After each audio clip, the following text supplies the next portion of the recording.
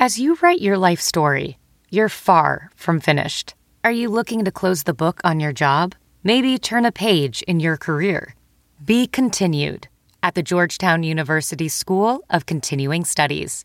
Our professional master's degrees and certificates are designed to meet you where you are and take you where you want to go. At Georgetown SCS, the learning never stops, and neither do you. Write your next chapter. Be continued at scs.georgetown.edu/podcast. This episode of the Bears Talk Underground is brought to you by Sports Drink, your digital water cooler. Sports Drink is a newly created internet community that tries to find the intersection of sports and not sports. They're here to help us grow and to hate your favorite team. A rising tide lifts all boats, so go check them out online or in social. Go to sportsdrink.org or open Instagram and type in Sports Drink, spelled like sports drink but without the vowels. So SPRTSDRNK. All we ask is that you close the door behind you. We're trying not to let out the funk. What's up, guys? We are finally here. It is the official Week 1 preview episode. We are just 4 days away, or for when you guys are hearing it, 3 days away. Sunday the 11th, Bears, Niners, Soldier Field, kicking this thing off. And we officially begin to be able to answer the question. You'll hear me and my guest talk about it quite a bit, especially in the beginning. Are we the third worst team in the NFL? Do we belong down there with the power? Because the power rankings came out, the Bears were 30th, ahead of like the Seahawks and I forget who else it was. I just know that we were below teams like the Jets and the Jaguars and other teams that I think the Bears are going to beat this year, like the Falcons and things like that. And I just I don't know. I need this season to start so I can either start showing the receipts of all these national talking heads talking about how the Bears are just going to be a pitiful example of a football team this year, or if we can just shove it right back in their faces and show some respect and put some respect on our name. We're not the 30th best football team, or to put it more succinctly, the third worst team in this league. So I cannot wait for this thing to get started, and trying to kind of go back to an old school format for this one. This is an all-in-one deal for our preview here today. It is news and notes. We got our guest interview. We have Robert Morrison from Fansided's Niner Noise joining us to preview the football game, and then to close things out, we have keys to the game. So this is your deep dive preview. This is your guest interview and all that kind of stuff, all wrapped into one.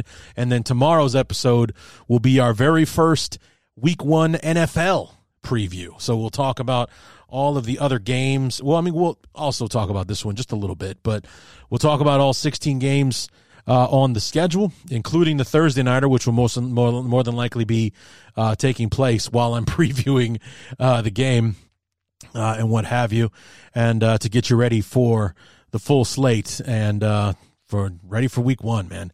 I am pumped. I'm ready to see what this team can do in real action, to see if we can build upon the promise that was the preseason and how sharp we looked on offense at times. At the very least, we didn't look incompetent, which is something that was constantly apparent with Nagy and such calling plays and putting together our football team. So those guys are gone. We're on to the next, and hopefully, at the very least, we'll have a competitive football team that is in it from start to finish, and from time to time, it's going to steal some wins and surprise some people. I think that'd be a nice goal to have, is that when the season is over, we want to have surprised people, whether that means a playoff berth or 9-8, 8-9, and a few ball bounces that, we could have been 11-6, that kind of thing. I'd be much rather having a conversation like that at the end of the season than even entertaining the conversation that, 3-14, maybe Eberflus isn't the guy. Maybe we, should cut bait and look for somebody else kind of thing. So anyway, We got a lot to get into, so let's go ahead and dive right into it. This is the Week 1 preview episode of the Bears Talk Underground, so let's get to it. Hang up the telephone, I hear the dial tone, ringing out loud and I don't Goodness gracious, kiddies. Week 1 in the NFL kicks off tonight with the Bills and the Rams, and then 72 hours after that, our beloved Chicago Bears take the field for the first time under Matt Eberflus in the Ryan Poles era against the San Francisco 49ers, who were just a shade away from a Super Bowl berth last season. Came down to the wire with their arch rival LA Rams and came up just short. And, they're expected to kind of build on that, but they might take a little bit of a step back with that brand new quarterback in Trey Lance taking over for Jimmy Garoppolo. Still on the team. My guest and I will talk about that here in just a few moments. But before we get to that, we've got news and notes. I'll keep this short and sweet for you guys. The headline for the day today, our beloved Chicago Bears have named their 4 permanent captains for 2022. This is a trend that disappeared under Matt Nagy. It was also something that Trestman did for the 2 years that he ran the insane asylum that is the Chicago Bears. I believe John Fox did bring back captains for the 3 years that he was at the helm, and then, Nagy just decided that week after week we're going to play musical chairs with our captains, which is a great way to not establish leaders within your football team. Matt Eberflus is kind of doing a mixture of the two, if you will, but we're going to have 4 permanent captains week in and week out, and then a rotating captain. So we'll have 5 captains for every game, and a guy will rotate in with our 4 captains, who are Justin Fields was elected captain, Cody Whitehair, also one of our longer tenured Bears, especially after Poles got done carving up the roster that Ryan Pace left behind.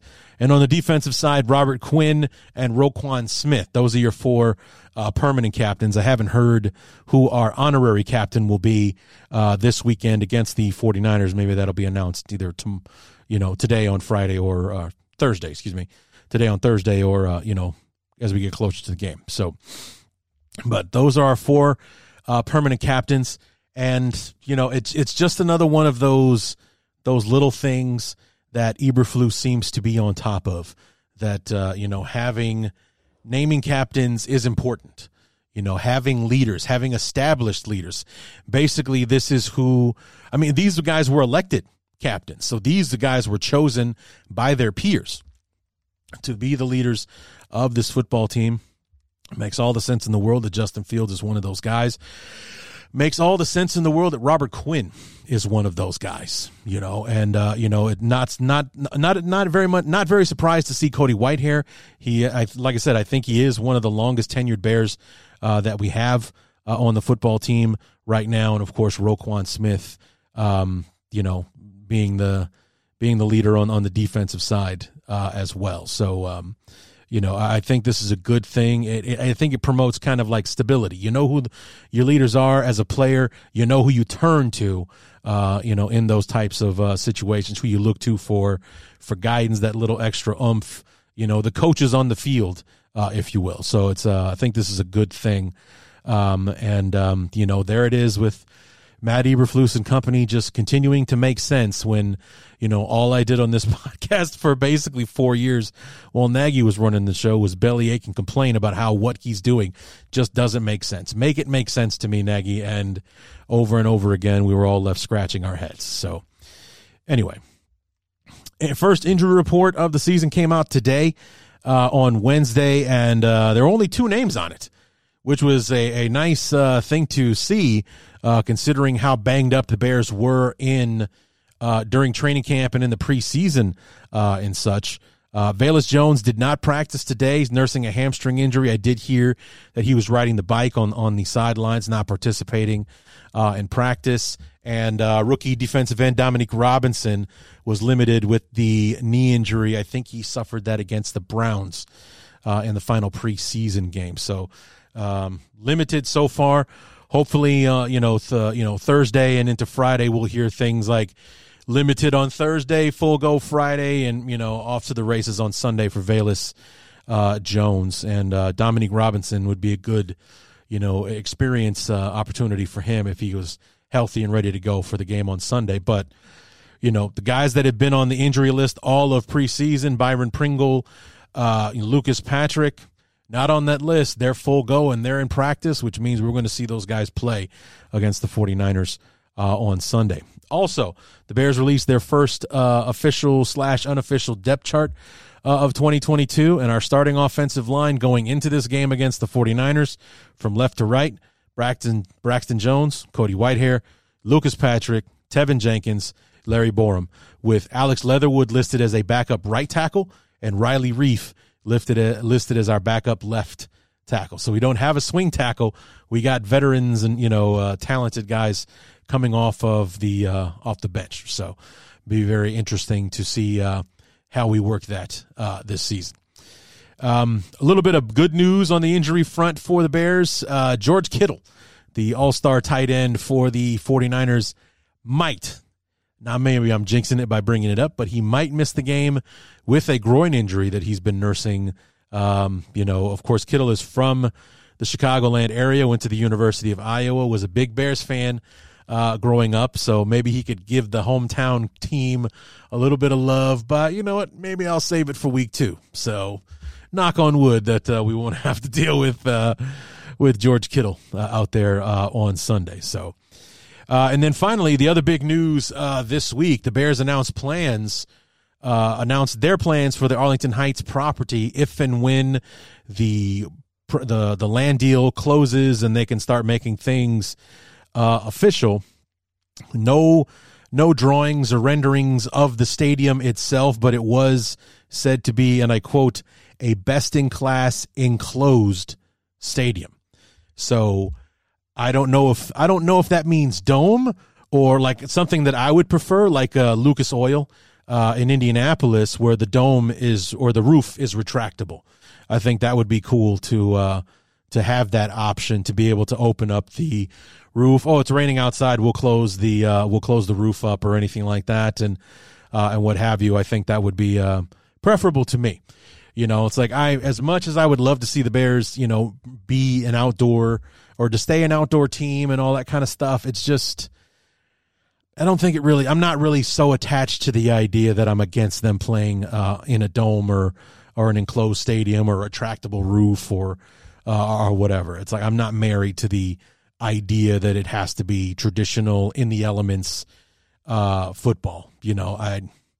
I would like for it to stay that way, but I don't mind at all that it's that it could be an enclosed stadium or a dome or whatever you want to call it.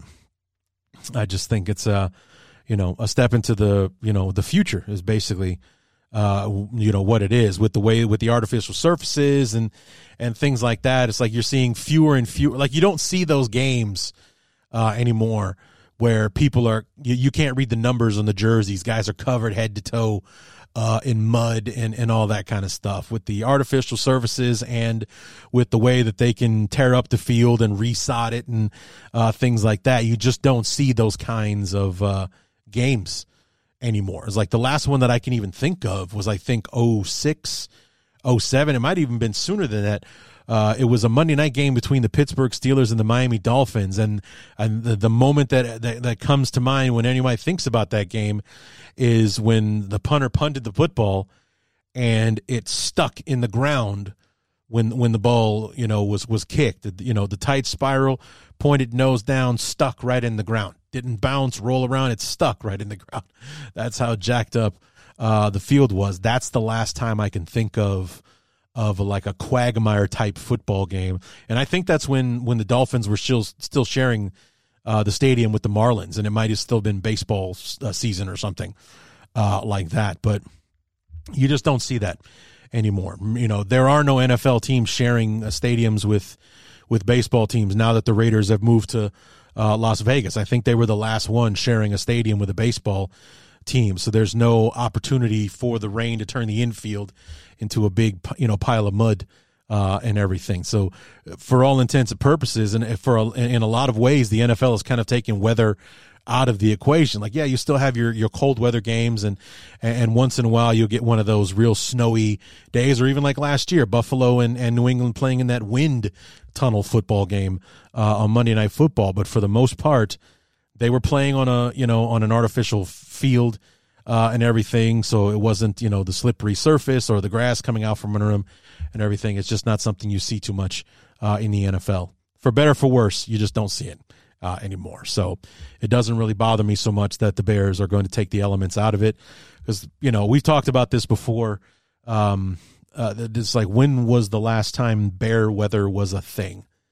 So I just don't see it as something that I'm so attached to that I don't want to let it go. I want my team to play in the best possible stadium possible, and for the fans, us, to be able to enjoy that experience in, the team, the fan base. We all deserve to attend football games in the best facility in the NFL. We're the third largest market in the league. We have one of the most passionate and supportive fan bases, no matter what. We have the stadium with the smallest capacity in the entire league, which means that even when we sell out, we're not putting more butts in the seats than the Jaguars or anybody else are. Like, we deserve a facility like this, and I'm all in favor of it. So anyway, that's all I got for news and notes. Let's go ahead and bring in our guest, Robert Morrison from Fansided's Niner Noise, to help us preview Bears-Niners Week 1. Can't wait. Let's get to it.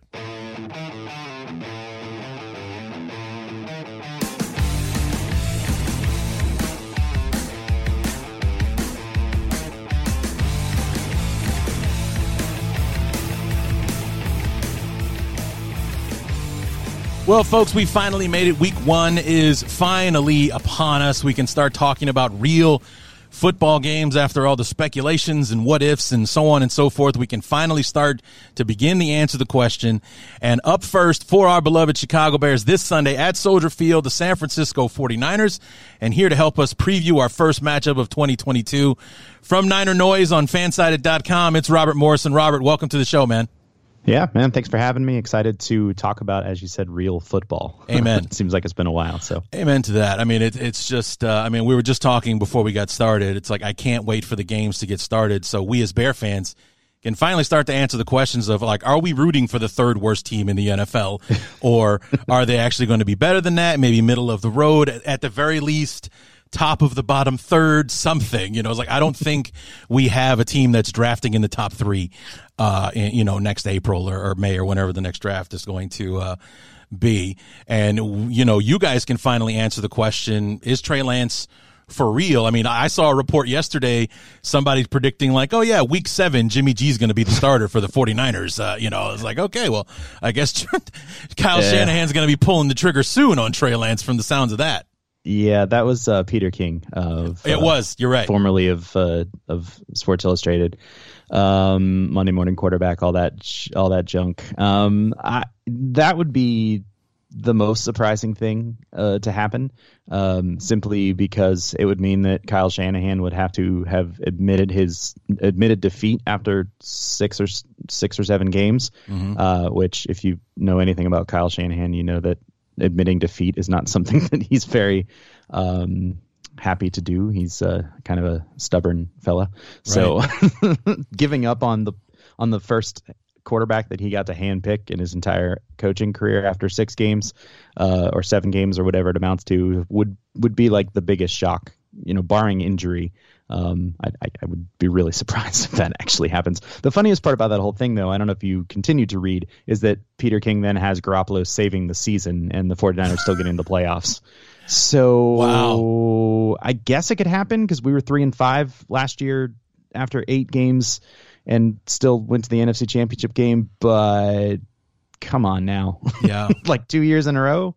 I mean, thank you, Garoppolo, for all that you've done over the last 4 years, but I don't see that happening again. Like, that would be highly unlikely. Well, I mean, especially since your schedule kind of sets you up to get off to a fast start.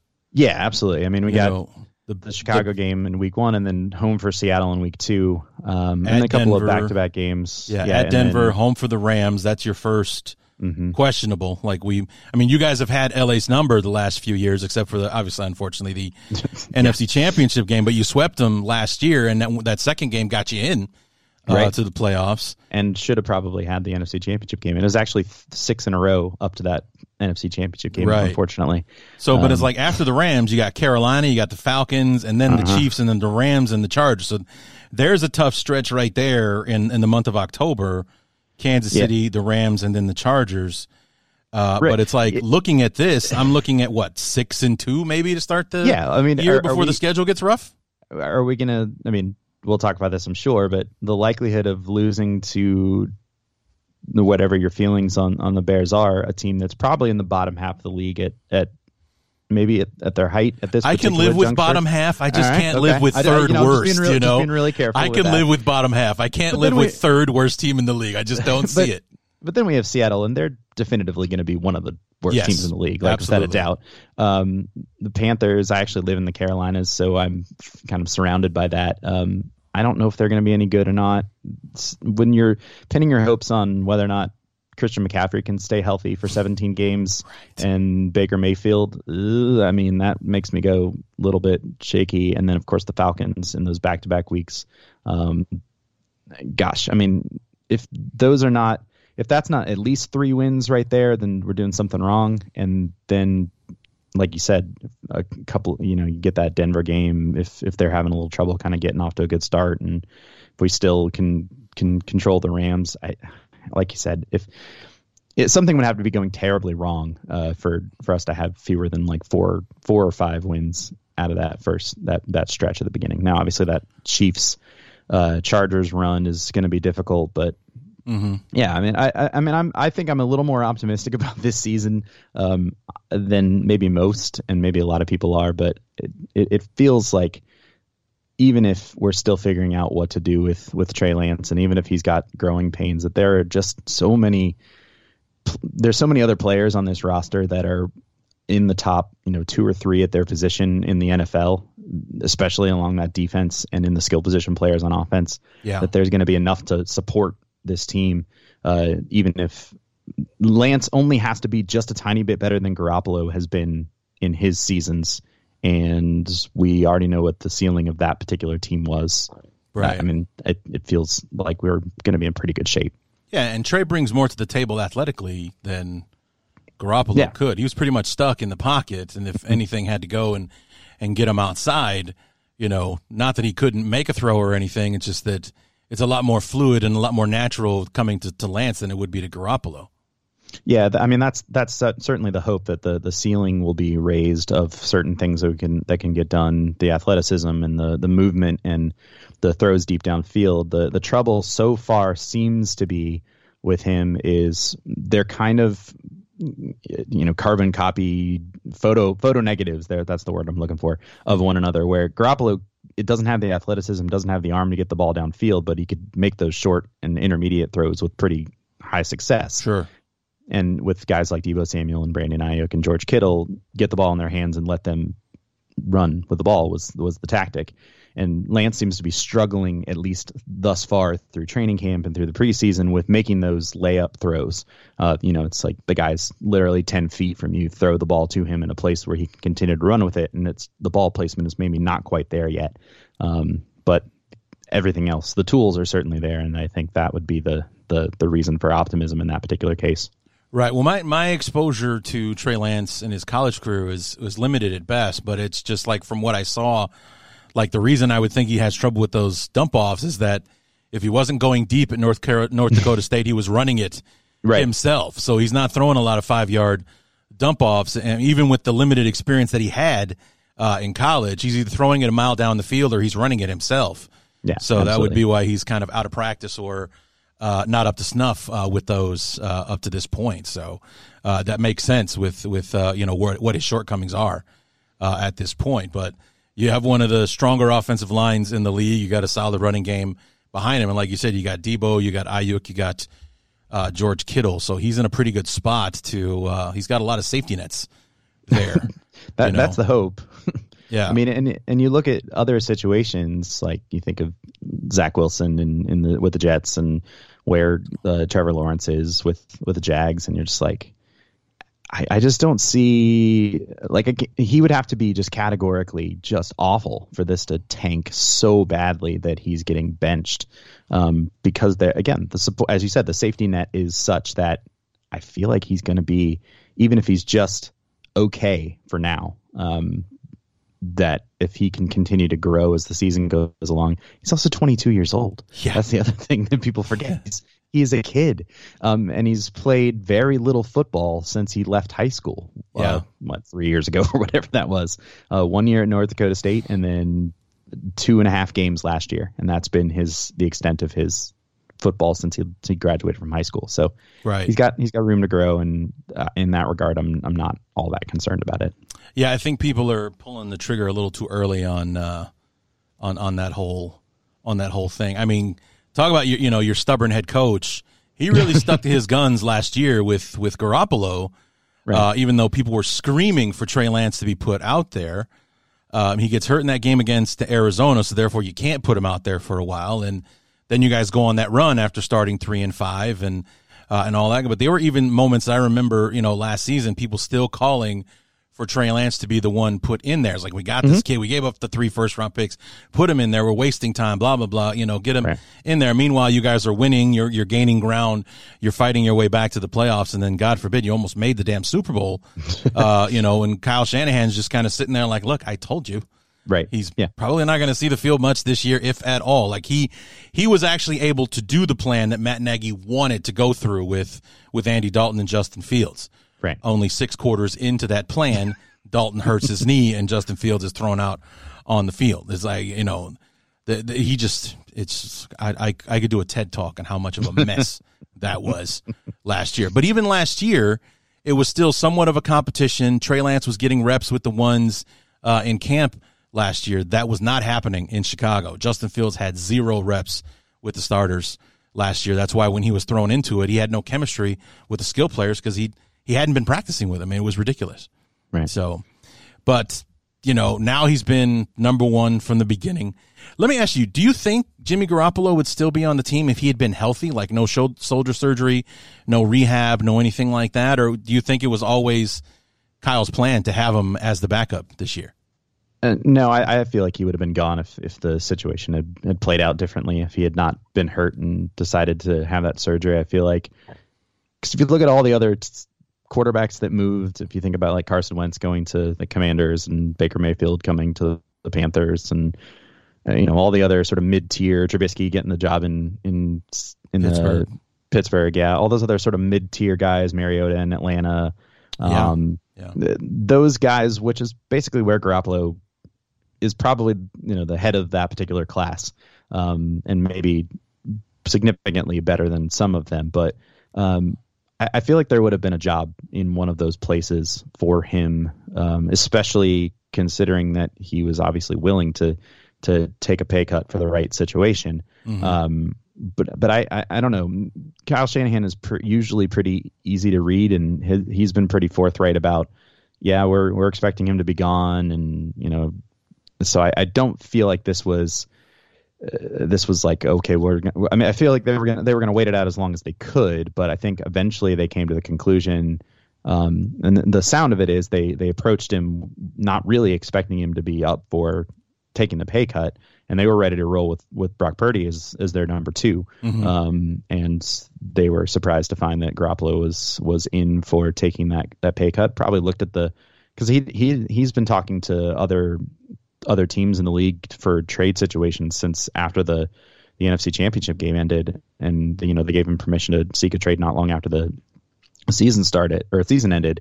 So he knew what the situation was, and he was probably watching all those dominoes fall in the same way that we were, and just kind of going, okay, I don't want to go play for the Texans and be on a team that's bad, right? Because I think that is a situation that would have really accentuated his negative qualities, where he's not surrounded by top tier talent, and it would have really made him look worse. So I think he looked at the situation and finally said, all right, there's no place that I can go where I can start immediately. So I can either hang around here and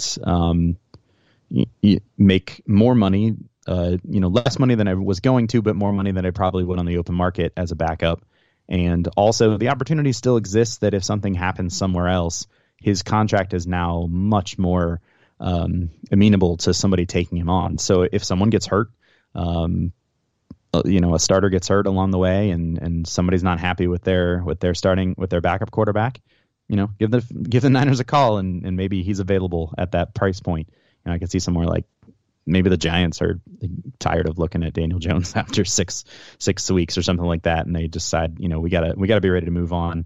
So let's trade Garoppolo for Garoppolo and then sign him to an extension and move on with that way. I don't know. That's just a speculative thing, but yeah, I don't think this was the plan. I think it just kind of worked out, and Garoppolo said, you know what, it's better for my long-term career to stay here and maybe not do anything. Like thinking what Trubisky did last year in Buffalo. Buffalo, yeah. Just sat on the bench, watched Josh Allen be really good, and then the Steelers are like, hey, we know you. Want to come play for us? And he was like, sure. And that's where and now he's the starter, it looks like, for at least the foreseeable future. So right. Yeah, I'm interested to see how that works out. I mean, I'm sure you are.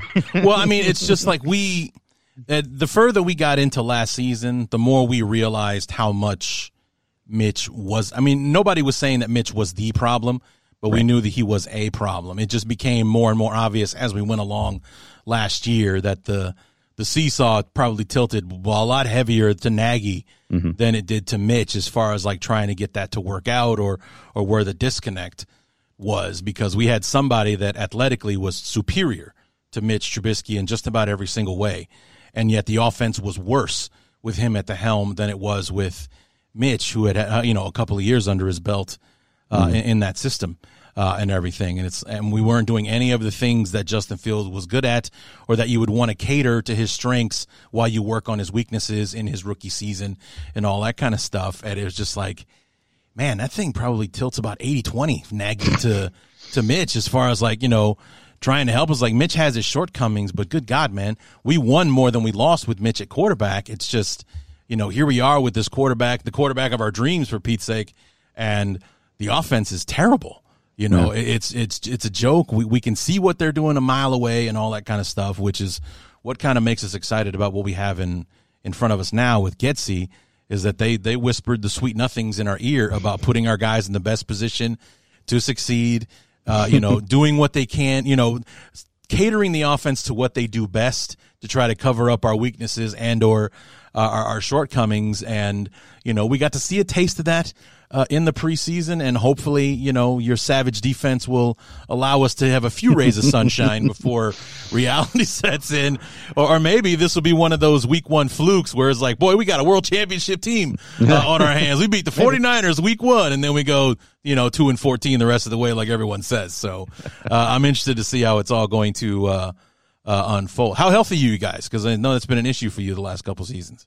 We're okay right now. The main missing piece right now is Jimmy Ward, who's our longest tenured player back there at safety. That was always the biggest question mark of the defense, was who was going to start next to Jimmy Ward throughout the offseason, and now it's like, okay, what are we doing here? Like we're running a little thin. We have literally three safeties on our 53-man roster right now. So it's not not making me feel like super confident. But beyond that, we're in pretty good shape. We got a couple of, nicks and bruises, and some, one of our reserve offensive linemen has got a hamstring thing that he's working back from, but nothing super major. And then, of course, the question of the looming specter of, is Jason Verrett going to come back and actually be healthy this year? Because if you remember 2 years ago when he was healthy, he was something else. Yeah. And then hurt but himself. His whole career's been snake bit. Like when he was with San Diego. Yeah. It's like every time he was on the field, he's dynamite. You just couldn't keep him on the field.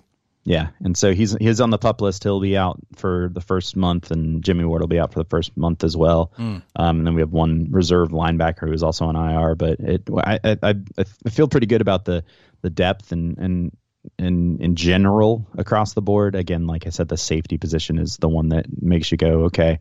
So we got a second-year guy who's Talanoa Hufanga, who is definitely built in more of the old school safety mode and doesn't run quite as well. He resembles that sort of old school Rod Woodson, heavy hitter type of guy than he does the modern safety. I think we got one in Jaquan Brisker. I think he's just like that. Yeah. And then we got George Odom, who's basically a special team. He was an all-pro special teamer, I think 3 years ago with the Colts, but is looking like he's probably going to be a decent starting safety for now. And then Tarvarius Moore, who was on our Super Bowl team against the Chiefs a couple of years ago and has been battling from an Achilles injury that he suffered last year in the preseason during training camp, and those are pretty much our safeties at this particular point. So there's room there, but the rest of the team is, the front seven is the front seven, and it's maybe even scarier than it's been in in years past. And then one of the better linebacking crews in the NFL, and an improved cornerback group as well. We got our Charvarius Ward came over from the Chiefs, and he's looking to really hold down that other cornerback spot. So other than safety, and then just some question marks along the offensive line, just in terms of like who's going to be in what spot and where are they comfortable. I'm not a lot of injury concerns at this juncture, knock on all the wood in the whole world. But heading into week one, I feel pretty good about that. So the offensive line, you guys been shuffling around looking for your best five, or because I know it's Trent Williams at left tackle, maybe McGlinchey at right, and then what do we got in the working in the middle? Yeah, the middle is the real question. So Alex Mack retired after the end of last year, so that center position with Shanahan's offenses is super important. It's basically like a second quarterback type of situation. They opted not to go out and sign a veteran and are bringing in, they're rolling at this juncture with a guy who's technically a veteran, but in that he's been in the league a long time, but has very little game experience. His name is Jake Brendel. He's been on several different teams, practice squad mostly. Appears to be the starter. Left guard is looking like it's going to be Aaron Banks, who they drafted in the second round last year. And everybody lost their minds because it's like, whoa, why are we getting a guard in the second round who doesn't fit the offense right now? And then, of course, everybody realizes they were playing chess, not checkers, and thinking about the Lance years ahead of, and because he fits a lot more of that sort of forward motion offense. Sure. He's out of Notre Dame. And then Spencer Burford is appearing to be our starting right guard. He's a rookie out of the University of Texas at San Antonio. And if you're as confused about where that, what school that is as I am, then you're on board. But he kind of came out of nowhere. They took him in the middle rounds this year, and he's just locked down that spot. He's been pretty much there since OTAs, and has shown pretty well for a guy who, I believe he played tackle at that level in college, so has the movement skills to do a lot of things on the inside. So I don't know that it's really a lack of skill there. It's just between the three of them, they have something like, in the tens of NFL snaps in their career. So it's just like, okay, well, let's see what happens. Right. Well, we're in a very similar situation with our offensive line. Unfortunately, we don't have a Trent Williams, who's regarded as probably the best left tackle in football to lean on and protect our quarterback's blind side. We are, in fact, going in the complete opposite direction with our fifth-round rookie offensive tackle out of that football powerhouse known as Southern Utah University is going to be our starting left tackle. Braxton Jones is his name. And for all of his natural talents and everything that he's done to basically get the job in OTAs and hold it down every day since, Nick Bosa is a different animal altogether, going up again, like he handled himself very well against the Chiefs in their front in the first game, did well against the Seahawks and what they're bringing to the table these days, and was spared no Myles Garrett, no Jadeveon Clowney in the Cleveland game to finish up. So he's performed very well. but he hasn't seen Nick Bosa yet. He hasn't played against a Myles Garrett or a Jadeveon Clowney yet. So I'm very interested to see how he'll hold up. And he's playing the most important position on the field outside of quarterback, and that being the quarterback's main protector and his blind side. So we'll see how he holds up, because he could be an all-pro by the end of the day if Nick Bosa is a non-factor in the ball game. And then the only guy that's on the field that is playing a position that he was in is Cody Whitehair, our left guard. Our center is coming off of a thumb injury where he missed most of the preseason, and Lucas Patrick, who we signed away from the Packers. Our right guard is the guy that we drafted to be our left tackle of the future in Tevin Jenkins. He's going to be our right guard. And then our right tackle is Larry Borum, the guy we drafted in the 5th round last year. So if you want to talk about tens of snaps in the NFL, we got a rookie, 2 second-year guys, somewhat of a journeyman. Like, he started for the Packers, but he was not the starter for the Packers. And then Cody Whitehair, who's pretty much played every down since he joined the Bears in 2016. So it's an interesting group for sure. But we just picked up Alex Leatherwood from the Raiders. He's going to be our backup left tackle. We got Riley Reif coming off the bench on the left tackle. So we've got some experience if those young guys can't hold up. And I kind of like the way the Bears are doing it. Is like, if the veteran and the rookie are on the same pace, we're going to go with the rookie and let them grow, as opposed to shoving the veteran down our throat, which is what Matt Nagy loved to do. Yeah. So never mind player development. He wants to win now, apparently. So it's going to be interesting, because you guys have like you said, the front seven is one of the scariest groups in the NFL. And our biggest question mark throughout the offseason has been our offensive line.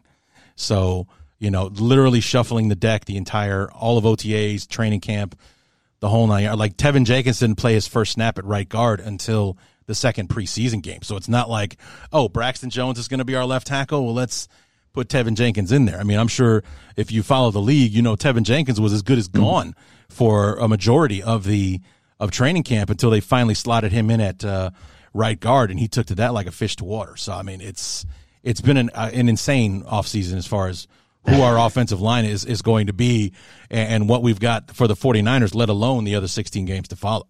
Right. Yeah. They don't exactly get to be eased into the things for week one. Well, I mean, because one. not only do we have you guys this Sunday, we have the Packers next week, and the Packers may have some holes to fill on offense, but defensively they're probably better this year than they were the year before, and you guys know, we've seen it. You beat them, but I mean, it was a nail biting special teams touchdown that had to, win the game. It's not like you went down and marched up and down the field on them. I was like, they've got a solid defensive unit. So those being the first 2 tests for our guys, it's like, we're going to learn a lot about this O-line in these first 2 games, man, because we got some pretty heavy tests to kick off the year.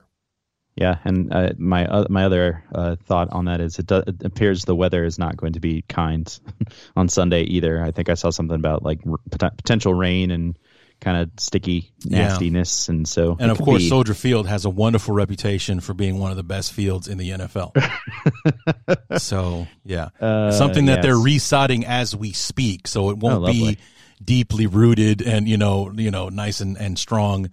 Cool. Surface, but apparently it's going to be a faster track, because I just read an article that said that our head coach, I tell you, man, I love this guy. He's all about the details and situational things and what have you.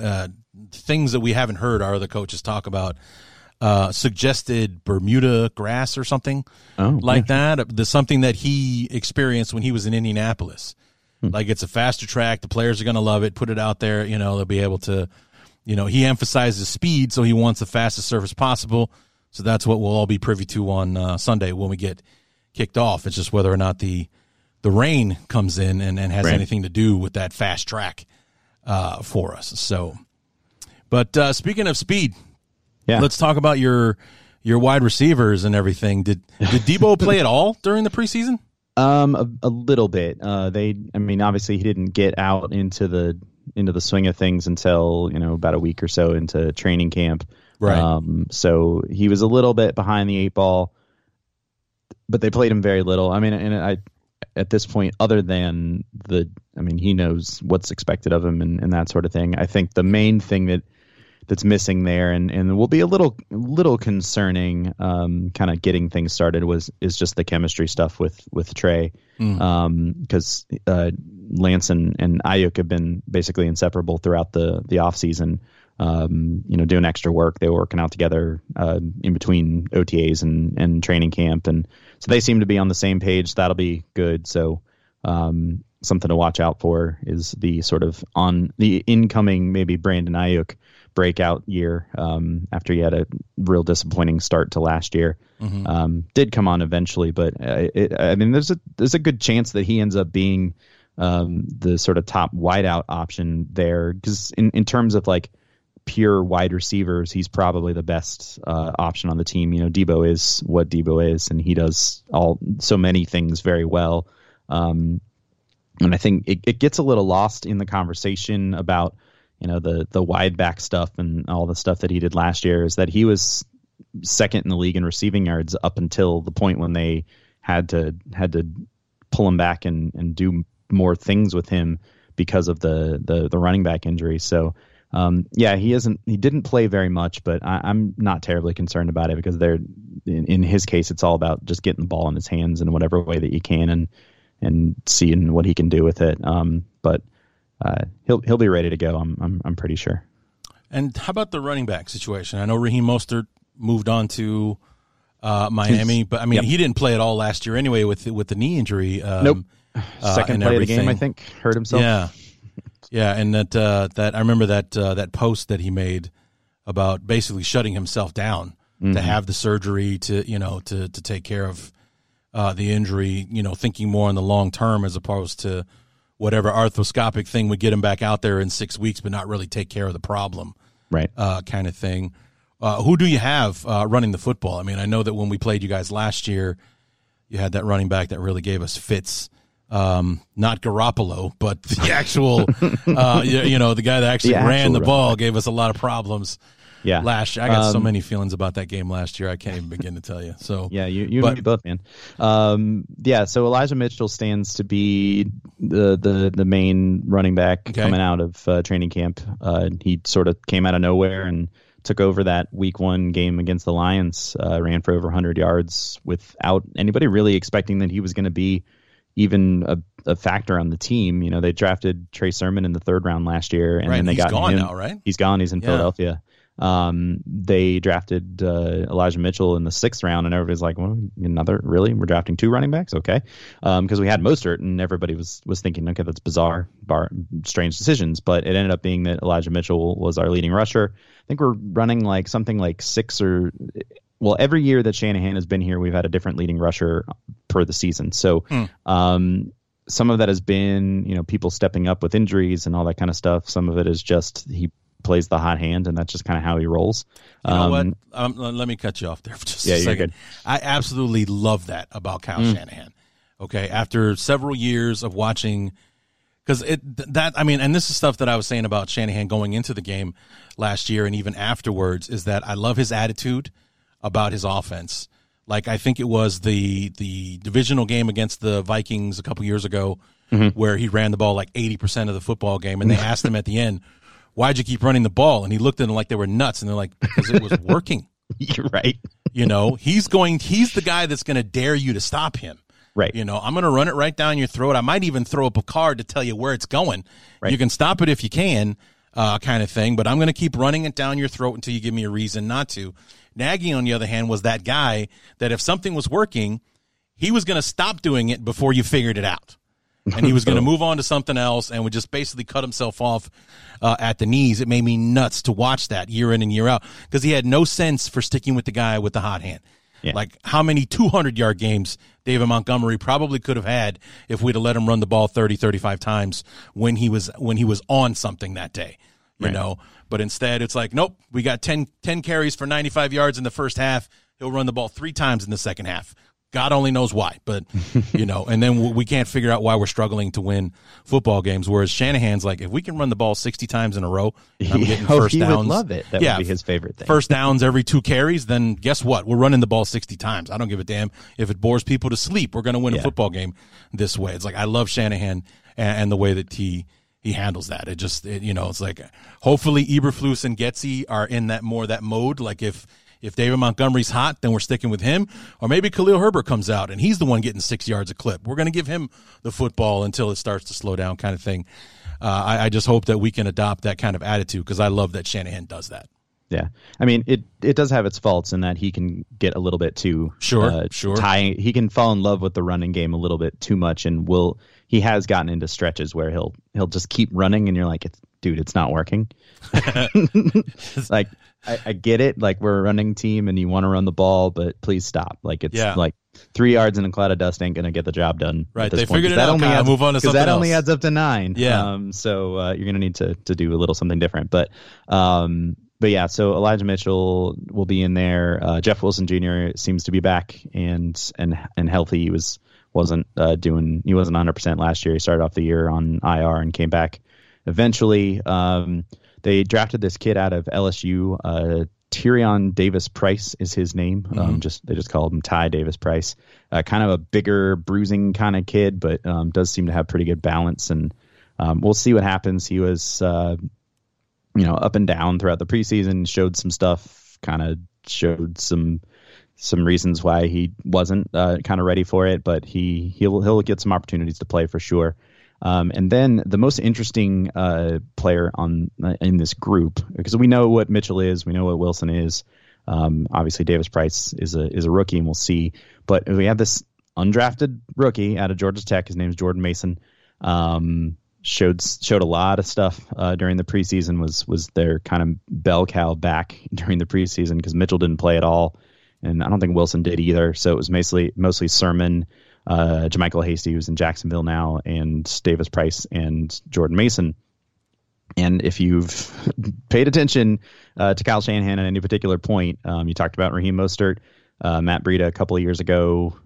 Even going back to his father, like Terrell Davis, was a 7th round draft pick, but he likes to find those 6th, 7th undrafted guys, and suddenly they're superstars. And I'm not saying that that's happening for Jordan Mason, but they were apparently they kept him on the roster. They initially had 6 running backs, including Kyle Juszczyk, on the roster for the 53-man group. Ended up releasing Sermon, thinking they could get him back on the practice squad, but they were very specific about, like, we cannot put Jordan Mason out here or else he's going to be gone and somebody else is going to grab him. So they're very high on him. What role he's going to play remains to be seen. But like I said, we didn't see Elijah Mitchell coming last year either. Raheem Mostert got hurt, and suddenly here comes this kid, the 6th round draft pick over the 3rd round draft pick off the bench, and he runs for 125 yards or something like that against the Lions in his first NFL game. Right. So who knows? But it's a stable, and it will continue to be a stable. And I know that he really likes Mitchell a lot, and he wants to get the best out of him, but he was also a little banged up off and on. It's amazing. He only played like 12 games last year and almost ran for 1,000 yards. So he's got it for sure. But we'll see how the load of that kind of carries out. But there will be running. I will tell you that, especially if the weather's not great. Sure. That 40 rushing attempts is sort of like the badge of honor that Shanahan likes to wear when he gets there. You can kind of see him smirking a little bit, like, here we go. Because if it gets to 40, it's usually working like really well. Sure. It's usually like 40 and 200, like when you get to that number, and he's feeling pretty good about himself, and he's just like, all right, cool. Yeah, it's a weird thing about the running back position is, like, I don't think it's been devalued so much as like, it's still an essential part of the offense. It's still there. You got to have running backs on your offense, but it's been greatly devalued in the price that teams are willing to pay to get one these days, whether it be in the draft or in free agency. For every Christian McCaffrey, you're going to have 100 Elijah Mitchells or Khalil Herberts, guys that are undrafted or, day 3 picks that are supposed to be developmental players. But, oh, wait, he's your starting running back now kind of thing. And, the Bears know that very well. We got Jordan Howard in the 5th round, Tariq Cohen in the 4th round. David Montgomery is the highest draft pick, and he was a late 3rd rounder, as in 5 picks from being in the 4th round late in the 3rd round. And then, we got Khalil Herbert last year in the 6th round and everything. So it's just like, the position is still valuable. in the way we conduct business and running the football, and that's still an essential part of the offense. But you're not going to see somebody at running back like K'Chana Carter getting taken number 1 overall, like probably ever again. No, he's going to be able to be something more than just a running back to be taken over number 1 overall, and they call those guys quarterbacks. So right, yeah, and the weird thing about it is Shanahan still kind of insists on, like, ever since he's been here, they've done something weird. And then with the running back position, like, they gave Jerick McKinnon, I don't remember if you remember that, when they first got here, they gave Jerick McKinnon a bunch of money. And he never played. Part of that was injuries and that sort of thing. And he was going to be the sort of a running back, but also sort of a pass receiver. You know, that was a do-it-all kind of guy. They gave Tevin Coleman money to get him back. Not a lot of money, but some. They've drafted 3 running backs in the 3rd round, I think. Joe Williams out of Utah, their first year, who ended up flaming out before it even started. Trey Sermon, and now Ty Davis Price.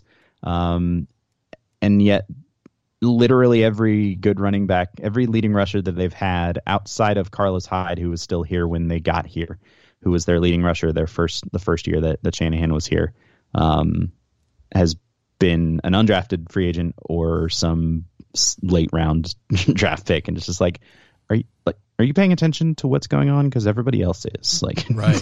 Stop it. Yeah, it's pretty remarkable. I mean, especially since with the 3 third-round picks, those are, you know, even though they're third rounders, those are guys that are supposed to be impact players, like, immediately. Yeah, that's the frustration. Yeah, and yet the guy that nobody else wanted, the undrafted guy or somebody you're taking a flyer on in the 6th round, ends up being the guy.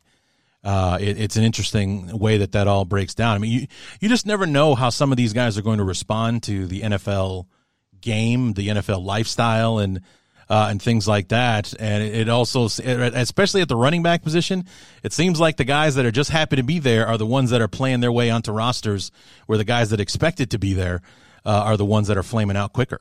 Yeah, for sure.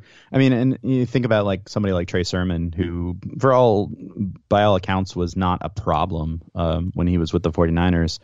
I think it was probably really easy for him when he was at Ohio State. Like, oh, sure.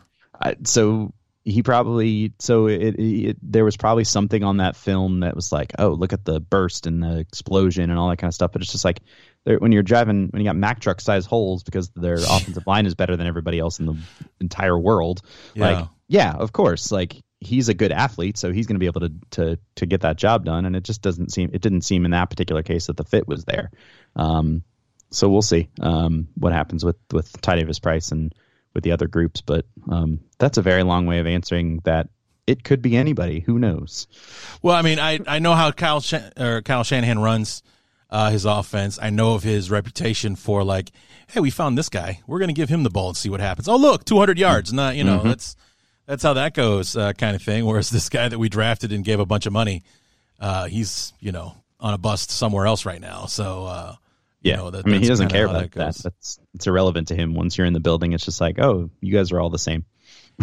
Yeah, who's going to produce? Well, I mean, that's something that I heard in the Bears YouTube channel. Their little show, if you will, is called 1920 Football Drive. That's the Hallis Hall address. And Rod Marinelli, who was our defensive coordinator and is Matt Eberflus's mentor, says that when they were together in Dallas, they never put a ceiling on a guy. Saying, like, well, you're an undrafted guy, so you're either developmental or you're special teams or whatever. It's like, no. If I brought you into the football team, it's because I think you can help us, you know. So it's like, I'm not going to say that you're third string, so you'll always be third string. It's like, I'm going to push you to be a first stringer because you're on my football team. Right. And, you know, it's a refreshing attitude to hear about that, you know, even though he might not be number 1 on the depth chart, he's on the football team for a reason. And if we need him to play, we expect him to do so at a high level. And, you know, that's obviously what Shanahan's doing with his running backs. It's like, if you're in the building and you're wearing my helmet, I expect you to be able to do this if I have to put you out there. So get it together, and those that do will stay, and those that don't will be on a bus to Philly or Jacksonville or Miami, you know, and all that kind of stuff. You won't be here anymore.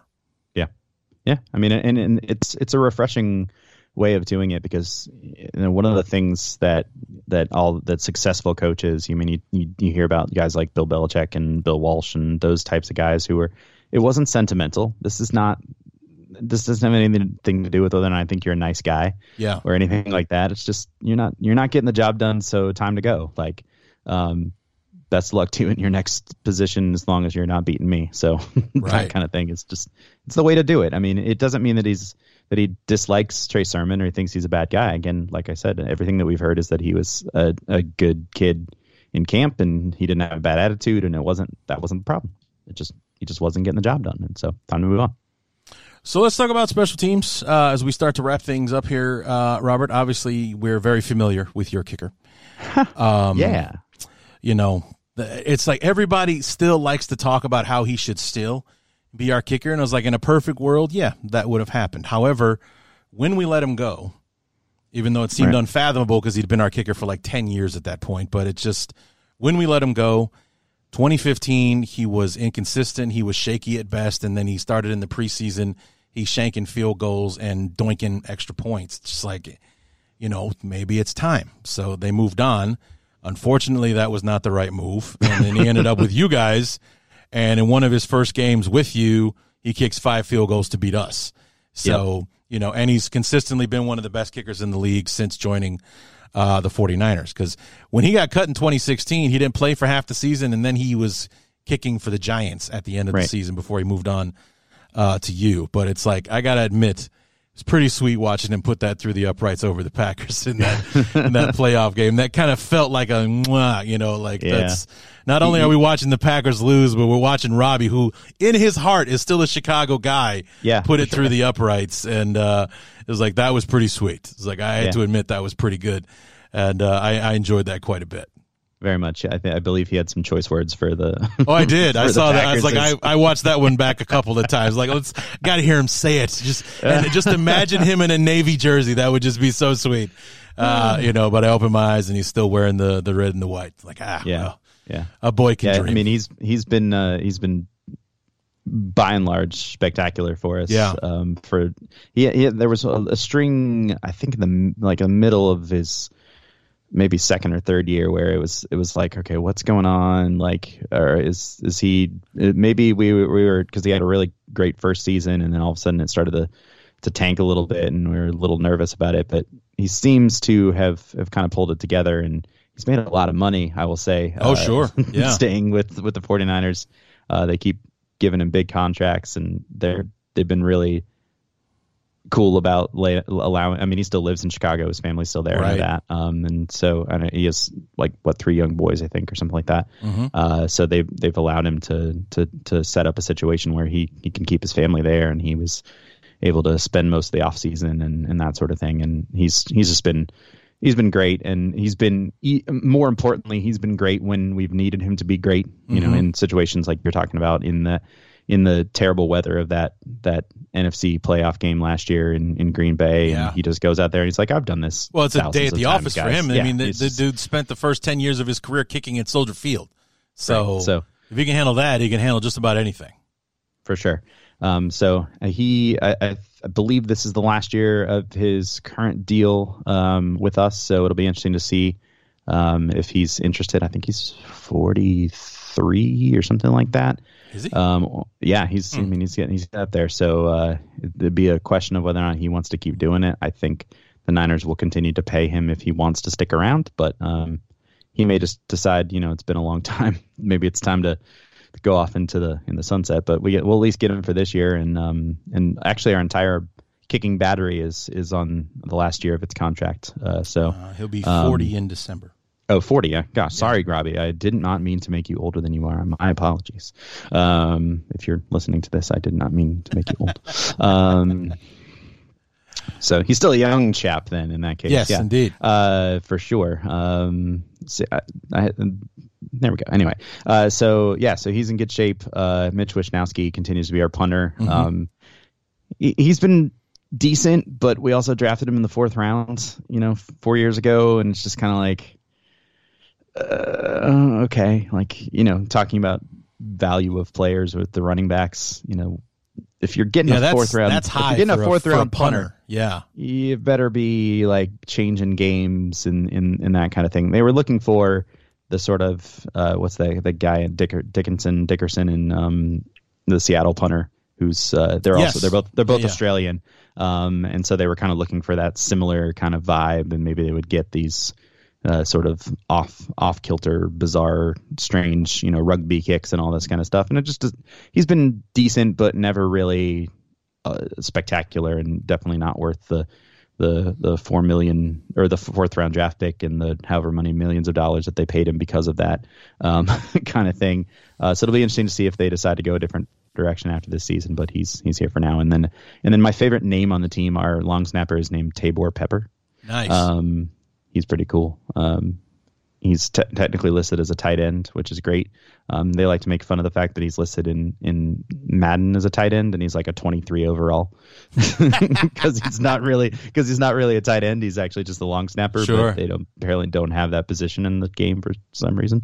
But I think that's just funny, and he enjoys the fact that he's, if you follow him on social media, he's just kind of he's the long snapper. He knows what his place is, and that's it's the sweetest gig in football, man. It really is in a lot of ways. Our longest tenured player in Bears history was our long snapper, Patrick Manley.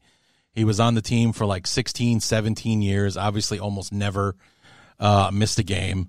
And by the end of his career, he was making like $2 million a season to snap the ball, that's like stealing money in the NFL to be making that much. I mean, $2 million is peanuts as far as the NFL is concerned, but it's like he's a long snapper. These guys are dime a dozen. But he was our long snapper for at least 16 or 17 years, most games ever in a Bear uniform, and it was our long snapper. Wow. So, yeah. They're eccentric guys. They're definitely different, because it's the lifestyle that they're living is completely different from any other football player on the team, just because they come out there, they do a couple of snaps. Do they even bother watching film? Like, I don't even know what you would do there, but it's just like, oh yeah, and I'm making the kind of money that most Americans would kill to make to come out here and make sure that I can snap it straight to a guy 6 feet away from me. So it's not a bad guy gig doesn't at knock all. me down. Yeah. It's like maybe every once in a while I get run over by Aaron Donald trying to block a field goal, but take your lumps where you have to as far as that making $1.5 million to snap a football. So for sure, I'm good. So. But how about your returners? Who is Samuel returning kicks this year, or is it I know he's a Swiss Army knife kind of guy, but what does he do? We got Ray McLeod from Pittsburgh, who has been a kickoff specialist and return specialist for them. He also seems like he might factor into the offense a little bit in terms of like a slot receiver, kind of a gadget guy, in addition to what they can do with Debo and other players. But his initial, they brought him in is like, we need to shore up the special teams in a lot of ways, because in spite the fact that we won that playoff game in Green Bay on a special teams play, we had some pretty bad special teams play in terms of coverage and that sort of thing throughout the season. And it was really only helped by the fact that I think the Packers were the worst special teams unit in the NFL last year. That game the Bears played against them on Sunday night. The first like 4 returns or whatever, including Jakeem Grant's 97-yard punt return for a touchdown, were all like, okay, here's Khalil Herbert. He gets the ball at the 5. He's at the 45 before anybody touches him. Yeah, and the fact that they were like, they had one kick where they stopped us inside the 25-yard line, and you would have thought Green Bay won the Super Bowl from the ovation that the crowd gave the special teams unit for finally stopping the Bears on our side of the 50-yard line. Nice. And then we got a couple of decent players. I mentioned George Odom, who was an all-pro at the gunner position a couple of years ago with the Colts, and so if he's not a starting safety, factors to be in there. Ironically, one of our other main special teams forward thoughts was actually a former Packer, Oren Burks, who was a linebacker and special teams guy, who was also a top-notch guy at that position, and so he's on our team as well. I know he's dealing with a little bit of a knock coming out of the last preseason game, but I think he's going to be set to go. So they were looking for. That was one of the specific things they were looking to do is kind of shore that up. They just haven't really had a return guy that you're like, that's the guy and he's going to do it. You may be familiar with the last entry that they made an attempt to make that out of, and that's Dante Pettis, who's with you guys now. Oh, sure. Yeah. He was a second round draft pick for us just a couple of years ago, and it's like he set the NCAA record for punt return touchdowns, I think, in a career. And so they were like, oh, he's going to be a wide receiver, but he's also going to be this weapon as a return man. Never worked out. Obviously, because we only drafted him like 3 years ago, and he's on your guys, on your team now. Yeah. So, and this is, I think, team three or four. Yeah. I think 4 for him, because he was with the Giants last year that I know of. Yeah, maybe just 3. But didn't he play for Indianapolis, or am I making that up? I don't remember. Maybe it was a different USC wide receiver that was in. Yeah, but so it's definitely a need, and one of those things. I mean, really, if you have to sum up everything that they've done, it's like, how can we make life easier for our young quarterback, and not having boneheaded mistakes on special teams, and being able to actually, return punts with some frequency a little further down the field, or maybe make something out of kickoff returns is definitely something that they're looking to do. Right. So real quick, this matchup, I got to admit, if there was a time for us to play you guys, week 1 is when I would want the Bears to do it. Well, you don't know that much about us, what we've put on film. You don't know if you're going to see it at all, on Sunday. And then, while Trey Lance is still trying to figure out his mid-range game and all that kind of stuff, hopefully we can cut down on the explosive plays, which seem to be his bread and butter. Because I know that was like one of the first things he did last year in the preseason, and he nailed another big one against the Packers in that first preseason game as well. It's like, obviously he's got a taste and a touch for the deep ball, and everything. So as long as we can keep that under wraps and force him to throw the underneath stuff, this is a good matchup for the Bears week 1, as far as they don't know us and they got a young quarterback that they're leaning on that, may not know his stuff. It's like, I wouldn't want to be playing you guys week 8, or after that, when he, you'd think he's A, still the starter according to Peter King, and B, kind of got it figured out at that point. If there was any time, if we have to play you guys week 1, week 2, that's where I'd want it to be, because there's the limited exposure of us. We might be able to surprise you guys, and then Trey Lance getting his feet under him as a starter in a real football game. Sure. So I mean, that's the the kind of cautious optimism going into this one. We had decent performances in the preseason. We might be able to get sneak 1 or 2 past the goalie against you guys, and then maybe Trey Lance has some growing pains in week 1 and we steal one from you guys. It could happen. You see it happen every year. Week 1, there's always some weird win, like, wait, what? This team? That kind of thing. Right. But reality says the 49ers probably going to win this one. And funny as it may sound, a lot during the Matt Nagy era, I had what we call but victories. Like, we won, but this. Yeah, we won, but that. You always kind of walked away feeling bad about the wins.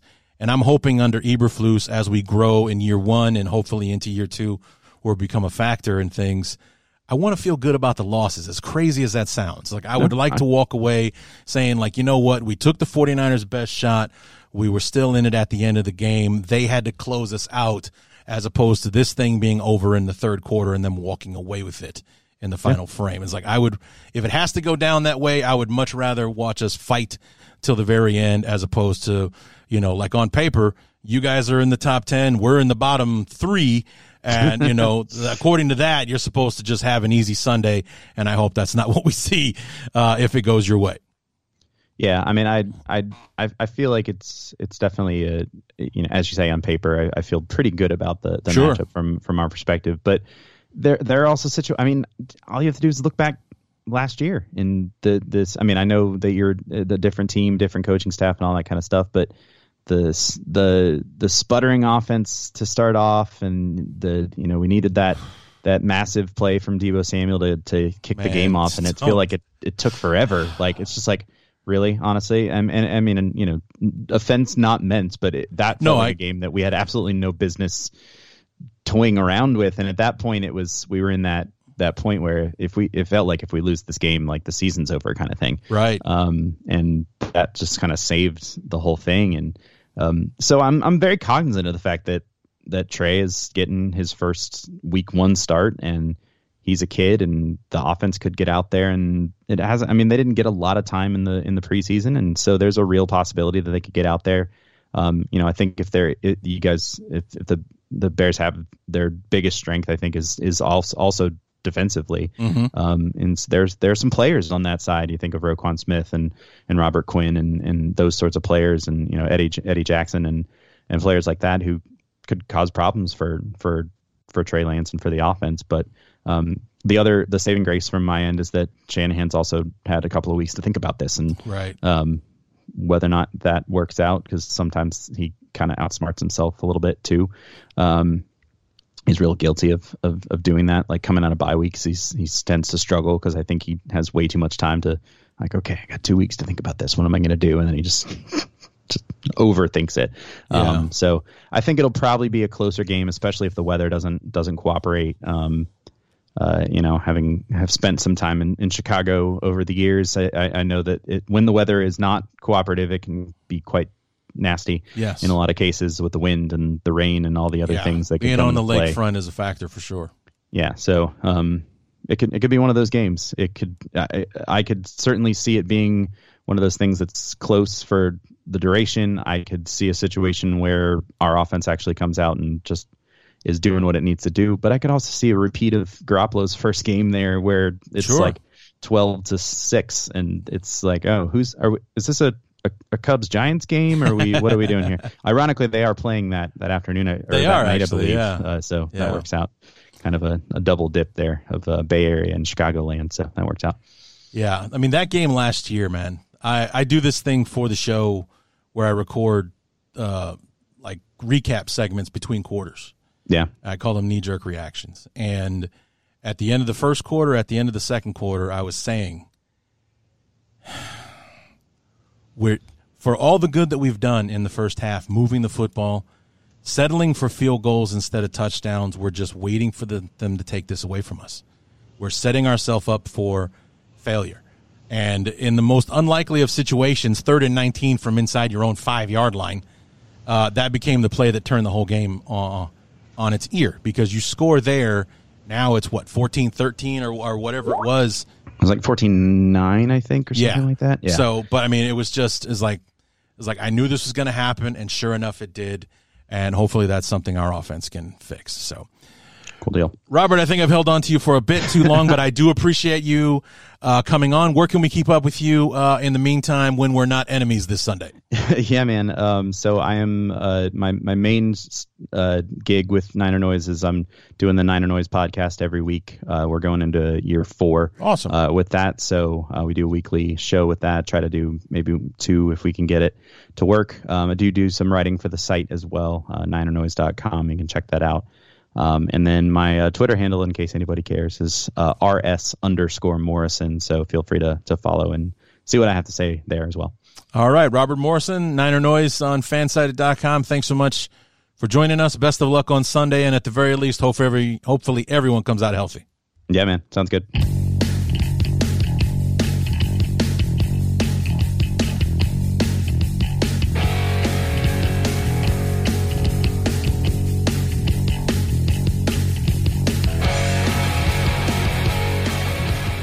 As always, want to thank my guest, Robert Morrison from Fansided's Niner Noise, for helping me preview this ball game between the Bears and the Niners. And it's, it's like I said, it's, maybe this could be one of those fluke week 1 games where you get a result that you didn't expect. Maybe it's a sign of things to come. You never know if the Bears could go out there and steal one. But if the 49ers have to win, I would really like for the Bears to go down swinging. I would really like the 49ers to have to earn it.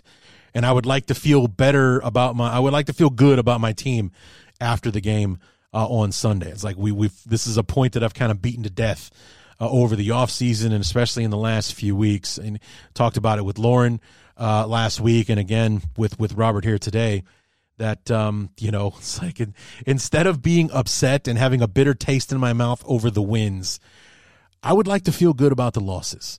Instead of being embarrassed and or just completely pissed, I would like to be like, you know what? We saw a lot of really great things. The offense looked good for its first day out, so on and so forth. Would really like to have feelings like that about these upcoming football games if our beloved can't come out on the right side of them. So that's the kind of progress that I would like to see from this team, to be competitive, to be in it, the never say die attitude, instead of watching the team kind of give up from time to time and make business decisions with their tackles and things like that. So, okay, so let's wrap this thing up. We've got keys to the game. And, this isn't an easy segment to do week one. There's not a whole lot that we know about this team. We're still going to be learning about our players. I mean, hell, I'm still going to be learning numbers when we get to the game on Sunday, because now that they've made cuts and they've dwindled the roster down to 53, there's going to be guys who switch numbers after the changes were made. Because I know, I'm pretty sure Riley Reif got his 71 back or something like that, because he's not 78 on the roster, or at least he wasn't when I checked the other day. And there were a few other guys like that, you kind of got used to their number in the 3 games during the preseason and like, oh, wait, who the hell is this now? And, it's actually this guy with his actual number after cuts were made and, all the adjustments and such were done. So, we're going to be learning these guys and who the hell is number 19 and who's 37 and all that kind of stuff this coming Sunday. Not to mention, Darnell Mooney, this is something I forgot to mention in news and notes, says that he's ready for the governor to be taken off of this offense that essentially told the world that Luke Getsy was calling like the same 5 or 6 plays over and over during the preseason. That they weren't exactly opening up the playbook during the preseason, which is normal for the NFL. Don't want to give away too much, especially a year one. A year one institution with Eberflus and Getsy and and all those guys not wanting to give away too much of what they're going to be doing when the season starts. So keys to the game are pretty simple, and number one, it's the HITS principle. Play fast, smart, fast, and physical. That's what I've seen Eberflus say in the videos that we've seen on the Bears YouTube channel. Smart, fast, and physical. Know where you're supposed to be so you can get there fast. Being physical, the HITS principle, the hustle, the intensity, the tackling or turnovers, takeaways, and situational football smarts and things like that. That's key number one. Basically just keep doing what you've been doing as far as following and buying into the HITS philosophy, because we saw it happen in the preseason. Guys are flying around, making tackles on defense, forcing turnovers or forcing takeaways, as they prefer to call them. Offense being smart, not having stupid penalties that bring plays back. I mean, I know it happened a couple of times, but not chronically like it did under Nagy. And how many times were a play that we absolutely had to have, how many times did we make that play only to have it ruined by, some kind of holding penalty or an illegal formation or something like that. So just want to be smart, cut down on the mistakes to be a more disciplined football team. I've seen steps in that direction under Eberflus so far. I've liked what I've seen from that. And like I said, and I said that many times last year, and kind of cynically, but it was just like, we're not good enough that we can make mistakes. It's hard enough to beat our opponent when we're beating ourselves at the same time as well. The 49ers are a good football team. They don't need any help to beat us. Okay. So these silly mistakes, getting plays called back, making penalties that will extend drives for them. We don't want to have those kinds of things happening in this football game if we want to have a shot to come away with an upset. Key number 2, be resilient, because there are bound to be mistakes. You got a brand new offense. You got a brand new defense. You got a brand new special teams coordinator. You got a lot of new guys playing together for the first time. There's going to be some miscues, some mistakes. You got to have the amnesia. You got to forget about it. Get on to that next play mentality. Correct the mistake. Do it right the next time, and so on. It's, just being resilient and fighting back. How many times, just in the history of the Bears, and especially under Nagy, how many times did we have a play, like a big play, only to have it call back on a penalty and then have that absolutely murder the drive? Like the drive completely stalled out after the wind was taken out of our sails, losing that 25-yard gain because of a holding penalty or something silly like that. I mean, I remember how I raved last year in the home Packers game, week number 6, when Khalil Herbert ran in a touchdown and it got called back because of a holding penalty. It was a bogus holding penalty too, but nonetheless, a holding penalty called it back.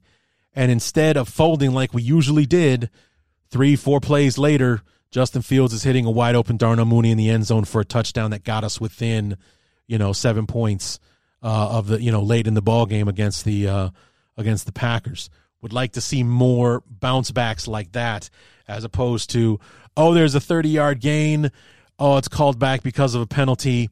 2 plays later, we're punting the ball away. Be resilient. Keep fighting. Forget about the mistakes, because like it or not, there are going to be mistakes. It happens. Nobody plays perfect football games. So just be able to be resilient, bounce back, and have the amnesia that's necessary in a football game. And then finally, the one specific key that I have for this, talked a bit about it a bit with Robert. We got to protect Braxton Jones. Obviously, protecting Justin Fields is going to be very important as a whole for the offensive line. But let's not put Braxton Jones out on an island too much with one of the most fierce pass rushers the NFL has to offer in Nick Bosa. Let's not do that too much. Let's not do to him what we did to Afidi and Jason Peters, because even the best of the best have trouble when they're going up against the best of the best, and with Clowney and Myles Garrett, last season in Justin Fields' debut. Let's give them a little bit of help. Now, logic and reason seems to be prevalent with this new regime of Eberflus and Getsy and company. So I don't think that if Braxton Jones struggles early, that they're just going to leave him out there and make him figure it out. I think that they will, get some people over there helping out, give this guy a bump, help him out, keep the running backs in, that kind of thing. I think that they'll go with what's practical over it affecting the offense.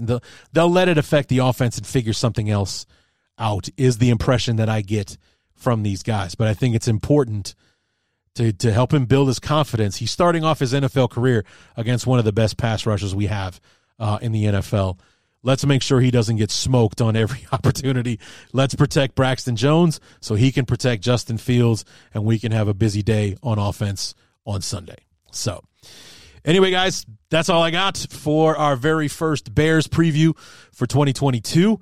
Come on back tomorrow, where I'll break down the entire league. I'll talk about all 16 matchups, including this one a little bit more, to get you ready for week 1 of the NFL. See how far into the game with the Rams and Bills that we are when I get started. Maybe I'll wait till it's over. Who knows? But anyway, guys, be sure to come back tomorrow for the first NFL preview for the Bears Talk Underground. Be sure to hit me up on the social media, BTU_Larry on Instagram and on Twitter. And we always have our Facebook group on Facebook. Just search Bears Talk Underground. All right, guys. So come on back tomorrow, and then we'll get ready for week 1. And until then, my name is Larry D, and this has been the Bears Talk Underground.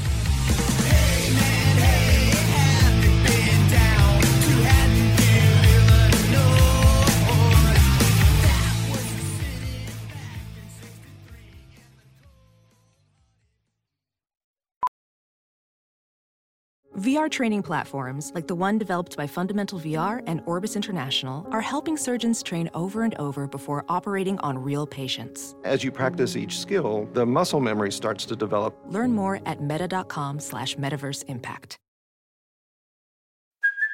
Hey, it's Kaylee Cuoco for Priceline. Ready to go to your happy place for a happy price? Well, why didn't you say so? Just download the Priceline app right now and save up to 60% on hotels. So whether it's Cousin Kevin's Kazoo Concert in Kansas City, go Kevin, or Becky's Bachelorette Bash in Bermuda, you never have to miss a trip ever again. So download the Priceline app today. Your savings are waiting.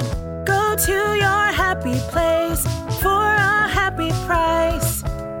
Go to your happy price, Priceline. Professional welder Shayna Ford used VR training developed by ForgeFX to hone her skills as a welder. The more time that you spend practicing it, that's what separates a good welder from a great welder. VR training can help students like Shayna repeatedly practice specific skills. Virtual reality definitely helps because the more muscle memory that you have, the smoother your weld is. Explore more stories like Shayna's at meta.com/metaverseimpact.